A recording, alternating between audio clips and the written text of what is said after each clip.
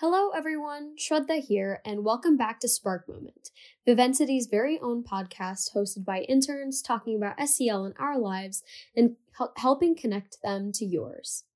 I'm here this week with another episode in our Self-Care Saturday series, and today I'm going to talk about music and mental health. Now, I feel like these two things are strongly connected together, and mainly I want to focus on what a powerful and multifaceted tool music is towards mental health and wellness. Music is something that literally seeps into every aspect of our lives. It's in the background at restaurants, live at concerts, and just on our phones when we're listening to music.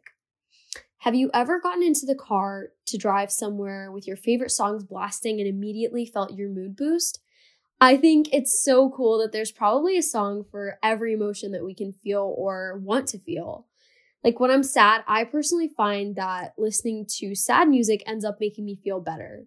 And also when I'm happy or excited, listening to bouncy and bright music elevates my mood even more. In both of these situations, music increases dopamine, which helps us better regulate and deal with our emotions. For people who experience things like anxiety and depression, song lyrics and tunes really resonate with people and I think give them the strength that they need in their lives.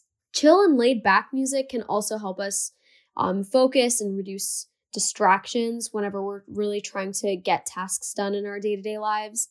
And I love listening to lo-fi beats or classical instrumentals when I'm unwinding for the day or studying.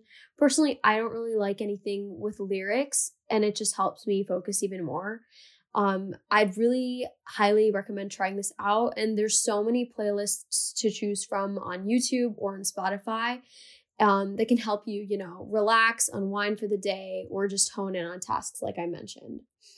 Overall, I'd say that thinking about music and mental health, it's really at the heart of just connection. Connection to help you tune into your own emotions and wellness, and even connection with others who are, dealing with similar struggles. Before I end this short podcast, I'd like you to think about ways that you can be more intentional with using music to improve your mental health. It's definitely something that, like I mentioned, is organically already integrated into our lives, but I think checking in with yourself to see what type of music you could use in situations where you want more control over your emotions can, help you even more.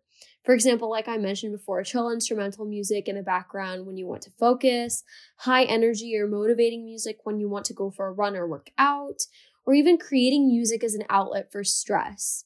These are definitely just examples. There's so many more ways that music can help you feel more grounded. And I encourage you to keep using what works best for you. Thanks for tuning in to this Saturday's self-care episode, and I hope you have a wonderful week.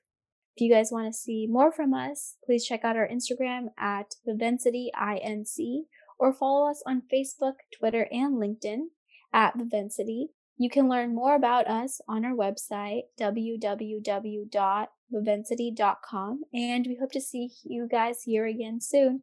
Thank you so much and have a great day.